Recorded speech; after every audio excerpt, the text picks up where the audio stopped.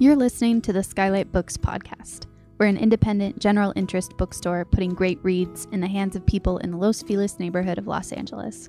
Hosted by resident Skylighters, we're here to bring you new and exciting author conversations, group reads, and bookseller chats. Happy listening. Hello, listeners, and welcome to the Skylight Books podcast. I'm your host, Mike Jeffrey. Skylight Books is an independent bookstore located in the Los Feliz neighborhood of Los Angeles, California. We're open every day from 10 a.m. to 10 p.m., and we also offer online shopping and curbside pickup through our website, skylightbooks.com, and you can find a schedule of upcoming events on there as well. It's my real pleasure to welcome Caitlin Tiffany onto the podcast today to talk about her new book, Everything I Need, I Get From You, How Fangirls Created the Internet as We Know It, which is out now from FSG Originals. Caitlin Tiffany is a staff writer at The Atlantic, where she covers technology and internet culture. She lives in Brooklyn. How's it going today, Caitlin? Good. How are you? I'm doing really well. I love this book so much. It's a real pleasure to get you on here to talk about it. And you have something picked out to read? Yeah. So just to preface, I in the course of my daily scrolling today came across the news that Lady Gaga is going to be in the Joker sequel, and then also came across the official account of the Empire State Building replying to that news, saying, "Oh my God." So that's sort of the context in which I felt like this would be like an appropriate excerpt to read. Perfect. Okay. One afternoon at my desk in the Flatiron neighborhood of Manhattan, bored out of my mind, I watched the Facebook CEO Mark Zuckerberg give a speech at Georgetown University, the subject of which was his choice not to fact-check political ads, and was startled by the comments streaming down the side of the live stream. "You're looking very handsome and dashing, looking very sweet and cute, lots of love for you." It ended with a fire emoji and a peace sign. "This man left an indelible footprint in the sands of time. Thanks a lot for this wonderful platform called Facebook," all caps. When I messaged some of the commenters, they talked to me about loving him, calling him a great hero, and complimenting him on being very young. There's no such thing as fan internet, because fan internet is the internet. We don't see these things happening until they've happened. Now, every time a pop star or a real housewife or a woman politician makes a quip, it winds up the subject of homemade merch and reaction gifs. When a man is seen doing something endearing, eating flamin' hot Cheetos with chopsticks, leading the country of Canada with some amount of competence, he becomes the internet's boyfriend for a season. When a girl does something interesting on TikTok, a dance, a funny face, a well-executed bit about how golf courses are causing the destruction of the planet, dozens of Instagram accounts dedicated to her pop up overnight. We love to fan so much, we'll take nobodies and make them into stars just because they film themselves skateboarding, drinking cranberry juice, and listening to Fleetwood Mac, or simply because they yodeled for a few minutes in a Walmart. We trot out a new icon every week, adulating them until they do something worthy of a fall or until we forget. We stan everything now, from Supreme Court justices to new flavors of sparkling water. I've recently stanned a local news blog, a stranger in the comments of a YouTube video, my own sister, a friend's puppy, and a bottle of skin contact wine. Fanning is the dominant mode of online speech, and the vitriol of defensive fans is the dominant mode of shouting people down on social platforms. When anybody anywhere says something critical about Taylor Swift, they know what kind of week they're in for. When a famous person's name is trending on Twitter, it hardly ever means they're dead. It usually means that some sizable group of online people has turned on them, called for their cancellation, and announced a so-and-so's over party.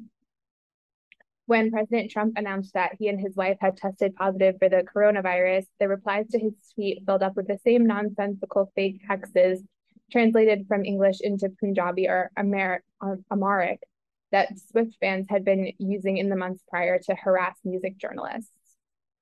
Fandom is the dominant mode of commerce, the backbone of the influencer economy, the force behind the bizarre rise of self-aware brand Twitter, and the dizzying ascent of a handful of pop stars whose personal fortunes are larger than the yearly budgets for some small cities. Brand loyalty has been rebranded as fandom, as has passive consumption of all sorts of media, from HGTV to Spotify playlists. The word audience slips seamlessly between concert halls and follower accounts. The word love drifts around like a leaf. Thank you. I think that's a great excerpt to start with too, because I've been telling a lot of people that I like this book and sort of describing that it's about One Direction fandom, but that's really, it's kind of about like the absurdity of engaging with the internet past a certain threshold or something. Yeah. And that excerpt does a great job of showing just like all different types of internet absurdity that have become so normal, but I find are sometimes very difficult to describe. But I was just really curious about like where this book was born because I have a suspicion, but I'm really curious of hearing like when you started and when you want to get into your own like deep dive in book form of your particular fandom. Yeah. I started working on it. I guess first started like working on the proposal in like December 2018, or thereabouts. And originally just knew that I wanted to do something about fandom that was for a general audience, because there's already a ton of academic writing about fandom, but at the time, I didn't think there was anything that was particularly accessible to a broad audience, or nothing that was as current as I thought it needed to be. Mm-hmm.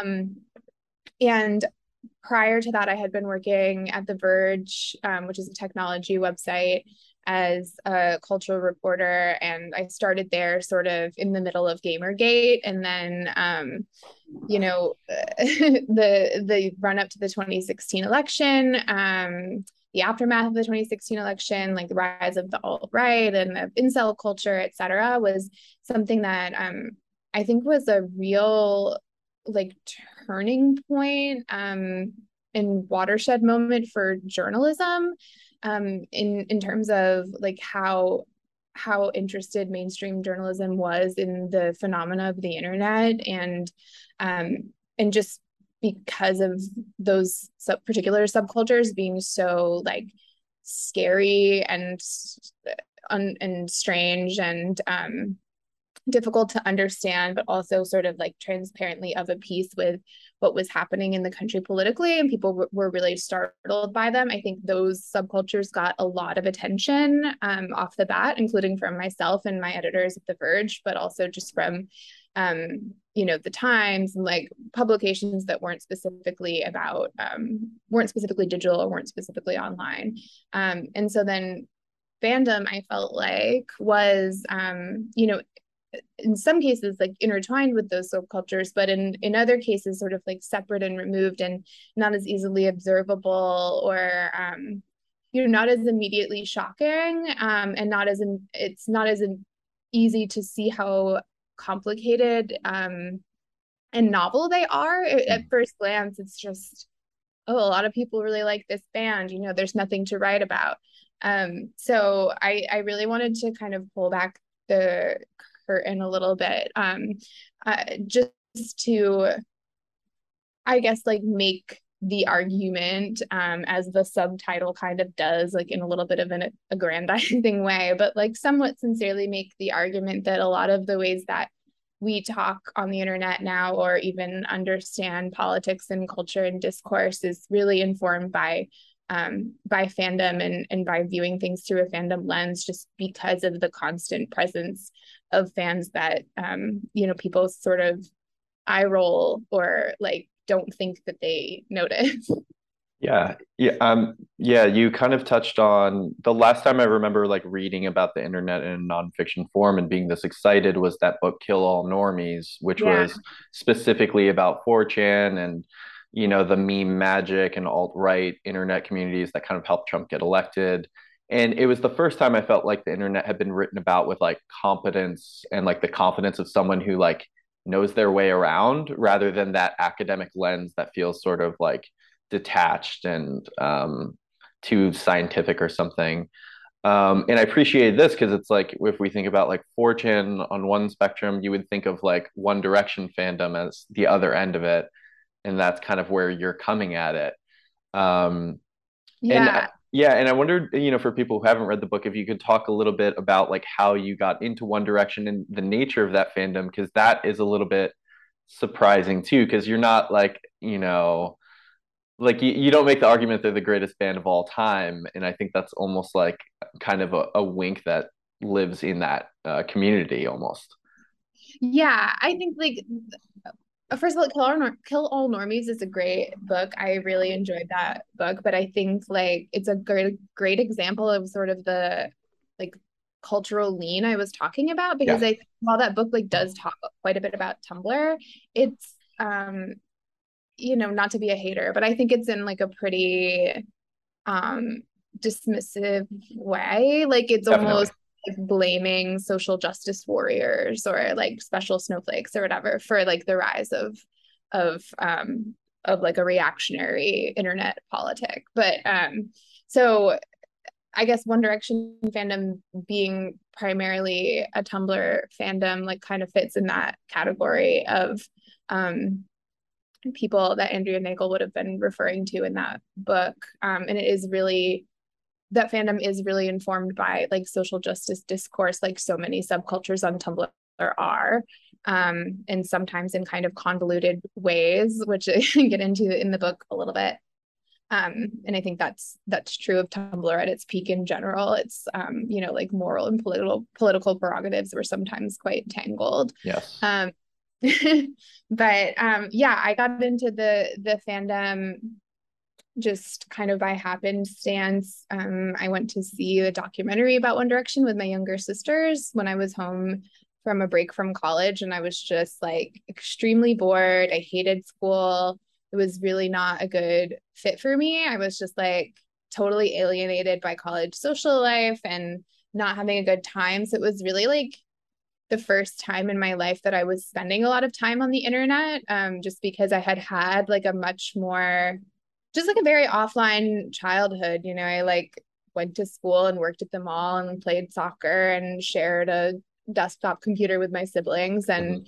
and didn't really, wasn't that curious, I guess. So when I was in college was when I first started using Tumblr. I was sort of drawn to like the like alt lit sphere, because Mm. I wanted to be a writer and I was interested in that. And then after I saw the One Direction documentary, I was like, well, let's see what there is of that on Tumblr. And then it was sort of like down the rabbit hole from there because there's so much Yeah. on Tumblr. There is unlimited Yeah. content about One Direction. And yeah, the greatest band in the world, like I think the fandom would say that they were the biggest rock band in the world, which was arguably true at the Yeah.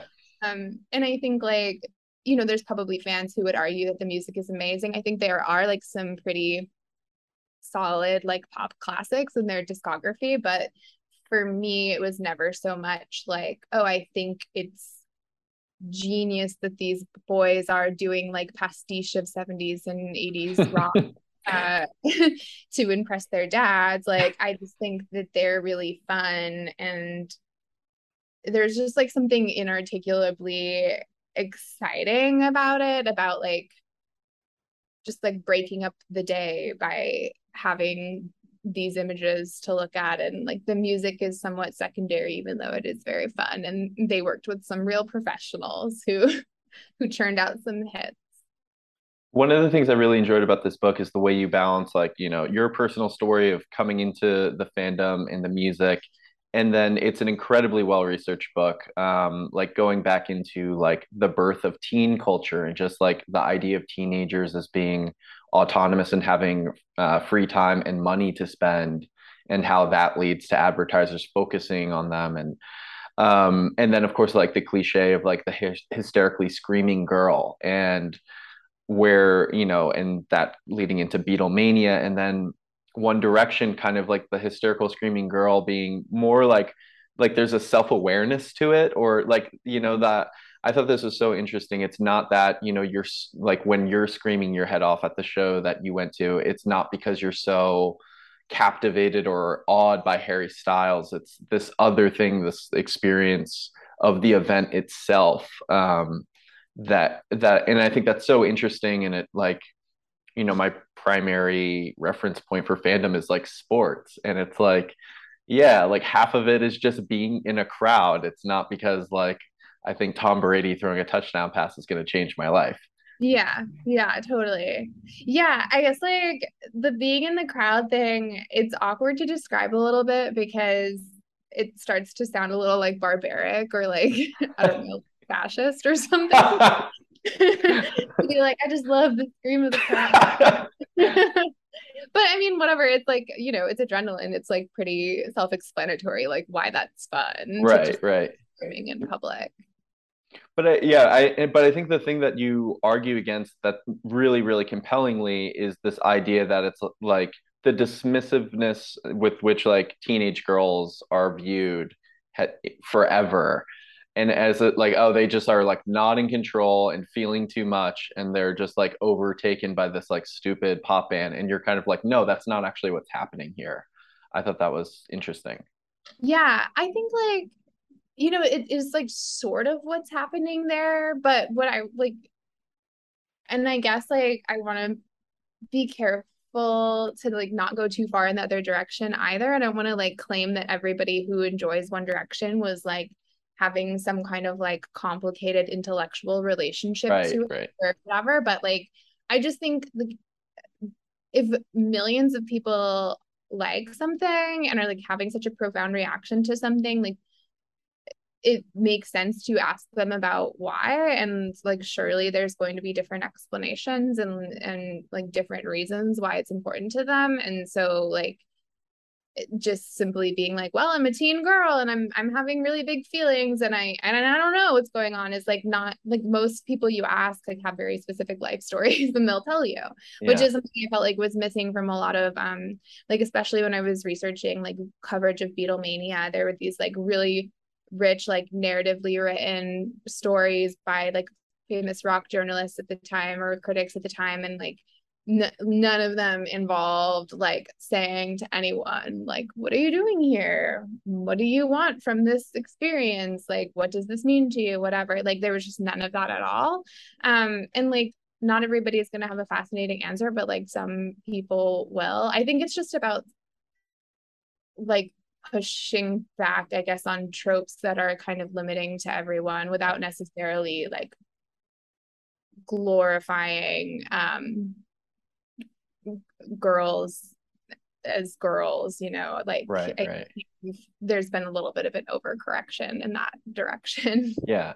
Well, you've done a great job of like, kind of showing like what you do in the book, which is like never falling into like the trap of one extreme or the other, and being like critical of both ends at once, which is, I think difficult to do, especially if something that you like care about personally. And I wondered if like your experience of like or appreciation for the music or the community has changed since writing this book. Like, have you gotten like maybe sick of One Direction, or has it just changed for you after writing a book about it? No, I mean, it was really fun for me in that like I felt like it was the first time I was really actively participating in the fandom, just because when I was first into One Direction, like I was lurking on Tumblr in 2013, 2014, kind of receiving One Direction fandom rather than contributing anything to it. And just because, like, I guess in my view at the time, like the practices of fandom on Tumblr or Twitter didn't really like call on any skill sets I had. Like, I didn't want to be tweeting all day about Harry Styles. Like, that didn't seem like something that made sense for me. Like, I didn't really know how to make any art. I didn't know how to write fanfic. Like, I'm not a fiction writer. So this was like really the first time where I was like, oh, I have a skill that I can use to participate in the fandom in a way, even though, I know to some fans it doesn't feel like I'm participating. It feels like I'm taking. But like for me, that's what it felt like. Like I got to go back through all the stuff that like made me laugh like 10 years ago and like try to explain it for the benefit of like hopefully a general audience, but hopefully also like people who remember those same weird things, and some of whom are excited to see it like represented in this form. Yeah, and that kind of brings me to like one of my favorite lines in this book was, if I'm really honest, I like One Direction because their music reminds me of myself. I'm 19 and I'm not 19. I get to hold the two images side by side and think about the ways in which I'm changing and the ways in which I'll always be the same. Which like, I don't know, I have plenty of music that it's like I'll wonder like why am I still listening to Bright Eyes at 31 years old? Like Yeah, do I yeah, do I want to be sad? But it's like I have all these associations with it, and that was the first time I felt like it had been explained to me, like what this thing was doing for me. yeah. I feel like that's a pretty like um common like music fandom experience that also came up in like the I talked to in the book Daniel Savici, who wrote this like amazing ethnography of Springsteen fans. I feel like it came up, just sort of this idea that you can mark time in your life with fandom and it can be sort of Mm. the guiding principle in a way that actually like provides a lot of structure and meaning rather than like derailing you and making you like out of control. And actually weirdly, like after I finished the book, I was reading Jimmy Breslin's book about the 1962 Mets. And in the beginning of the book, he's talking about the Brooklyn Dodgers and like explains fandom exactly that way. Like I remember this specific day of my life because it was the day that this thing happened with the Hmm. Dodgers. And now like these images are associated forever. And like this is how I keep track of my life story. So I think it's pretty consistent. But like, yeah, music is obviously like very evocative for memory. Yeah, you talk about your mom being a diehard Springsteen fan, and that thing of how we can never really see our parents as people. They can only be our parents to us, and kind Yeah. of like wondering what she was feeling as a teenager listening to I'm on Fire. And then, that brought up, and you have this like very personal experience with it later, even though you're not the biggest Springsteen fan. And it's like, for me, it's my dad who's like obsessed with the Eagles, who like I've never really loved, but like there are certain Don Henley songs that'll just like bring me back to childhood and are doing something for him that's completely separate. Yeah. Yeah. Yeah, totally. It's weird to see your parents like drift into like a different time in their minds. Just something I talk about in that chapter too, like being a kid and like when my mom would listen to Springsteen and just like having this sort of like child's sense of like, oh, my mother has like gone someplace that is inaccessible to me. Like not that she was like Hmm. literally in a trance or whatever, but like I don't know, kids I guess are can pick up on that stuff. Like it was weird to me to have that memory all of a sudden when I was trying to write the book. I was like, oh yeah, I remember that would like almost hurt my feelings. Like I wouldn't understand. Yeah, Just yeah. have a big sliver of perception. So since we've begun talking about communities or a sense of ordering one's life, like we have to talk about Babygate and Larry Stylinson, Yeah. which are two conspiracy theories within the One Direction lore that are, handled so well here, so fascinating. And I was kind of curious if you've gotten like, I don't know, some hate from the Larrys for kind of being something of a skeptic. Yeah. I haven't heard much of them since the book came out. Potentially in part because I haven't been looking for it. Like I don't Hmm. have Twitter notifications on for people I don't follow. So usually if someone's mad at me online, I don't know unless somebody tells me. Yeah. But they were definitely most upset when I was working on the book, when I was trying to talk to them Mm. for it. Um, and one of them did eventually talk to me, and I really appreciated that. One of them was like really adamant about not, and I could understand why. I mean, she was, yeah, very distressed by the idea of like anything being written about Babygate. And particularly because I had written about it in the past in a way that she didn't like. And I think like I don't know, like that experience was, I think, really helpful for me because I could look back on the things I wrote about Babygate when I like at the time in 2015 and 2016 when it started happening and say like, this probably is not the approach I would take again. Like Mm. I think some of the criticisms of these pieces of writing are unfair, but I think some of them actually like have some truth to them. Like um, you know, I could be less glib.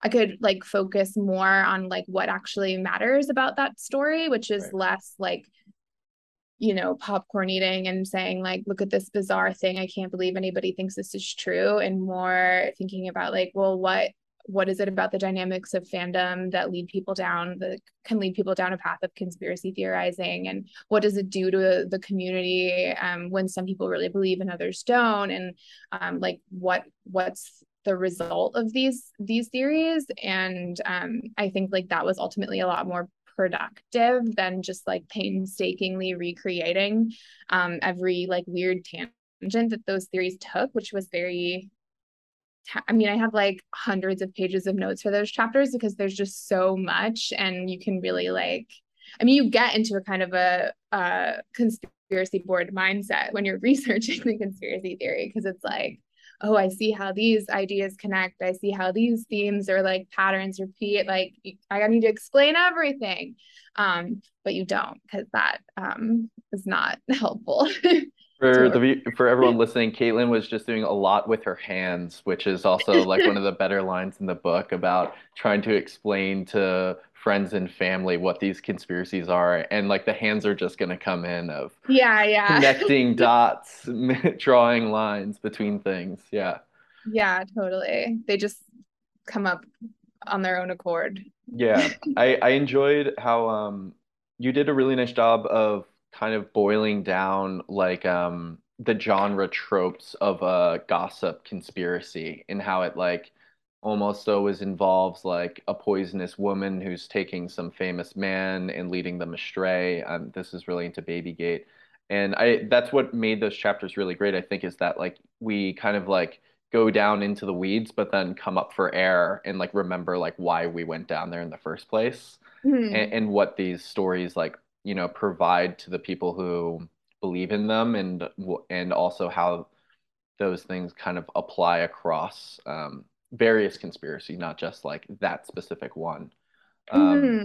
Yeah, I think like Tumblr conspiracy theories too, which like this isn't even in the books so much. It was like more something that became clearer to me, like especially through the Johnny Depp and Amber Heard conspiracy theories, was that like uniquely, I mean, obviously anybody who's getting really invested in a conspiracy theory like thinks they have some kind of like moral superiority and are going to like uncover some great truth and be like a hero. But I think like Tumblr conspiracy theories uniquely are really tied to like the moral superiority that comes from like various social justice causes. mm, So like with Johnny Depp, it was, oh, like, we're not actually undermining Me Too. Like, we are actually more progressive than you because we are drawing attention to like male victims of abuse. And then with Babygate, it was, and similar conspiracy theories, it's like if you don't believe that Harry Styles and Louis Tomlinson are secretly in love, it's because you're homophobic. And so like that's part of why we're doing this. And then also if you don't think that Louis Tomlinson's child's mother is like a manipulative schemer who's like out for money and free plastic surgery, like that's because like you are afraid to criticize women, and like the true feminists like must call out like other women because we are the ones who are like smart enough to see them for who they really are. So that was like something that I think ends up tying like a lot of those conspiracy theories together. definitely. And there's that, I wish it wasn't true. That Yeah. whole trope of the conspiratorial thinking. And I think it's really important to like understand these things because obviously conspiracy theories are an important part of our social fabric right now. And there's always kind of like the knee-jerk thing of just wanting to like shake someone and dismiss what they're thinking, but it's like they've already taken your counter arguments into account in their like worldview. And I think like being able to understand that like is kind of just like the entry fee to having a meaningful conversation with someone who has like views that might seem crazy to you. Mm-hmm. Mm-hmm.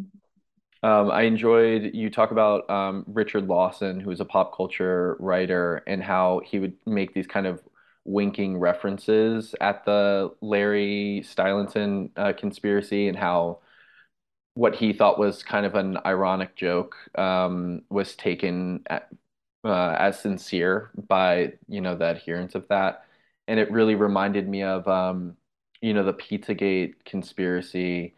There was some like political writer who like went into Comet Pizza, which was like the pizza place associated with that conspiracy. And he made like a Vine or some sort of like, or like put these videos on Twitter of him just like going into a pizza restaurant and acting as though like everything was like kind of nefarious. Like, Yeah. oh, look at this. Like all the bathrooms are locked. Like I wonder what's going on in there. And he thought he was making a joke, and then like the people who work there like kicked him out because it's like, dude, like someone came in here with a gun. Like it's not a joke to us. But Yeah. then because of that, this joke ends up being taken seriously by like pizza gators. And so it kind of like the reason I bring all this up is I wonder like how dangerous irony is now or something, or like I don't know. There's something about like almost any joke that's made feels like there's going to be like some small pocket that takes it like dead serious as fact. Yeah. I think like I guess like part of what made like Tumblr so interesting was like the its seclusion from the rest of the internet and the fact Mm, that they could like build their own worlds there, which is like great, but also part of why it was like would lend itself to conspiracy thinking was because you could really craft your own information reality and like circulate it amongst your followers there. And I think like that's probably like the issue with the internet that you're touching on is like just the kind of the context collapse and like just limitless options of information that you can rope into like any narrative that you want. So I yeah. don't know. I mean, I guess that's probably partly why people are trying to retreat onto like smaller or more private social media networks, but Mhm. it just seems like there's too much out there and um like just people just grab whatever they want and like create whatever world they want to see with it, be it like a celebrity love story or like a an affiliate ring in a pizza shop. Yeah, and there was something too about you talk about the kind of like extreme or even like violent language fantasy thing of like Harry Styles run me over with your car. Yeah. Which isn't like, I'm not suggesting this is like a bad or dangerous thing, but there's something there about like just the internet leading any like expression to its most extreme form. Yeah. That's like kind of explored in this book that I thought was like highly interesting. Yeah, I think it's like a lot of that is like, you know, like Twitter language has evolved in this funny way where like the way to get attention is to say something in the most dramatic way possible. Right. Like as time has gone on, like the drama like has gotten like bigger and bigger and more ridiculous in a way that I think is like really funny a lot of the time. Like in the situation of like saying like Harry Styles like break my back like a glow stick or whatever, like Hmm. that's funny. That's like a cool evolution of expression, but like obviously at the same time it's also kind of um you know, I think like a big thing about that people hate about Twitter now is the way that people frame like any minor injustice as like absolutely outrageous. Like I can't believe I live in a society where I have to get spam calls every single day. It's like Right, right. sometimes things just aren't the best, you know. Like we don't have to get worked up into a frenzy about everything. Yeah. Only Harry Styles.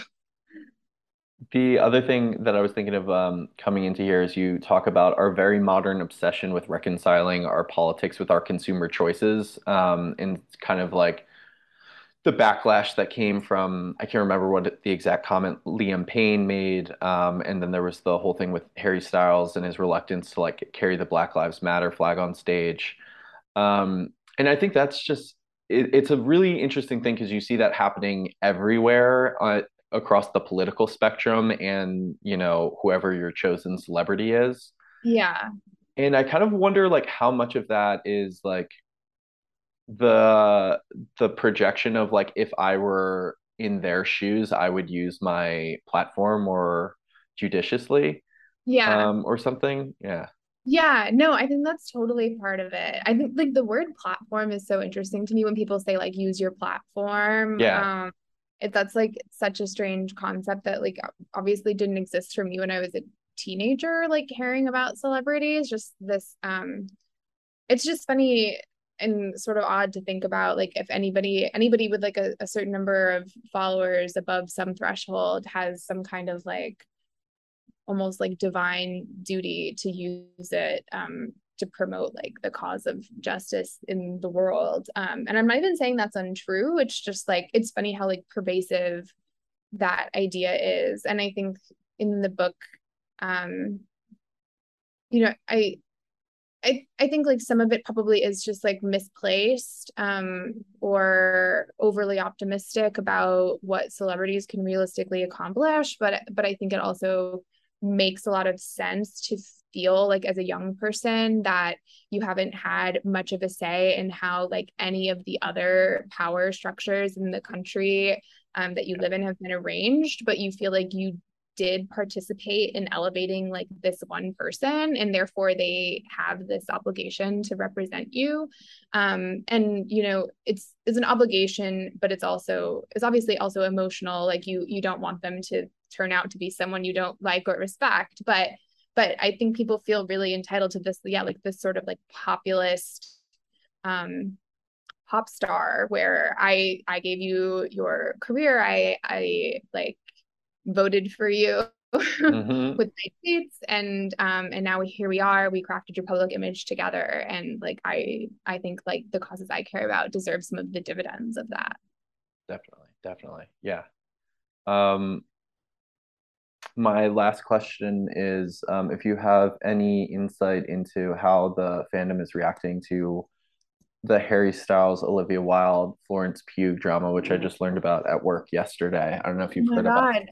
No, wait, what's the Florence Pugh drama? All right. Hopefully, I won't get in trouble for regurgitating something I heard. But I guess Olivia Wilde is directing some movie with Yeah. Harry Styles and Florence Pugh in it, and I guess Harry and Olivia are having an affair, and Florence Pugh. But this was like while Olivia and Jason Sudeikis were still married, and Uh, Florence Pugh felt that she had been sort of like forced to carry their secret for them.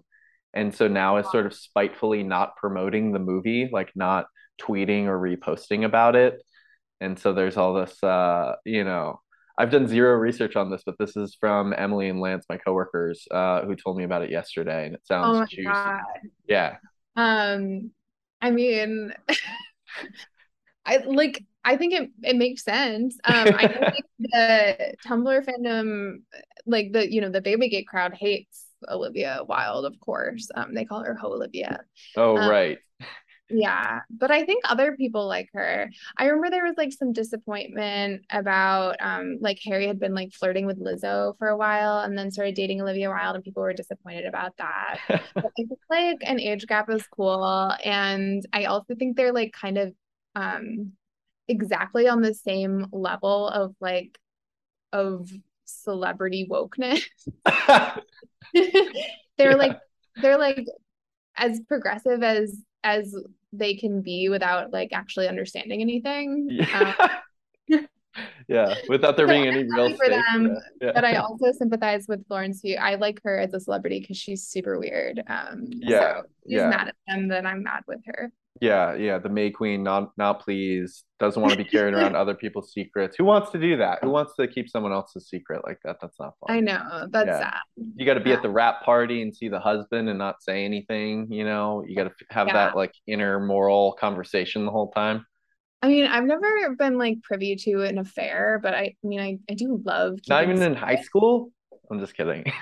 No, nobody that I went to high school with was having sex. It was Oh. very safe high school. I guess that explains it then. Yeah. All right. Well, I'm just gonna read one more line to you. I hope it's not gonna embarrass you, but I thought this was just such a great encapsulation of what the internet is, and then I'll let you go. But it's real scrutiny of fangirls would reveal everything the internet has made possible: unimpeded creativity, remarkable feats of will, the unexpected easing of loneliness, the goofy precursors to solidarity, but also devastating atomization and division, overstimulation realized as constant anxiety, emotion mutilated into absurdities, attention rendered as addiction, passion fueled into targeted harassment. I thought that was just such a great, pretty way of describing what the internet is and what it does. I was like taken with this book right away just from the topic because I like reading about niche internet communities and want to see them explored. And then I was surprised and pleased at how funny and how good the sentences were in this book. And so congratulations, this was awesome, and thanks for taking the time. Yeah, thank you so much. I really appreciate it, especially like it's nice when people read parts of it because I feel like in a lot of interviews, I'm just like, well, I spent a long time figuring out how to word this on paper. And now you're just asking me to like ad lib a worse version out loud off the top of my head. No, yeah, I feel like when I'm picking nonfiction, I'm often picking it based on topic. And then when the language is exciting, it's such a treat. And that was very much the case with this book. So there was, I borrow books from work, and, the second I mark them up, I have to make the decision to buy them. And that happened very quickly in this book. It's just like, I have to underline. So yeah, this was Caitlin Tiffany joining me today. We were talking about her book, Everything I Need I Get From You, How Fangirls Created the Internet as We Know It. That's out now. You can come by Skylight and buy it at the store or order it on our website. Thank you so much, Caitlin. Thanks. Thank you for listening to the Skylight Books podcast series. Please don't forget to visit our website at skylightbooks.com and make sure to follow us on Twitter and Instagram. Also, don't forget to subscribe to this podcast for more author talks and bookseller conversations.